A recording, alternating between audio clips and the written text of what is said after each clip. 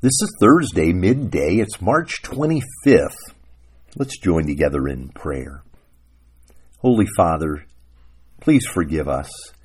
Forgive us for those religious things we've done, thinking that they would make things right with you.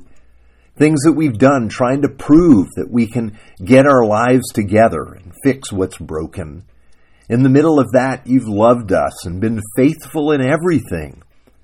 And Father, let it be enough that we rest in your grace, the knowledge that because of the cross of Jesus, we're forgiven and free, and we have a place with you forever.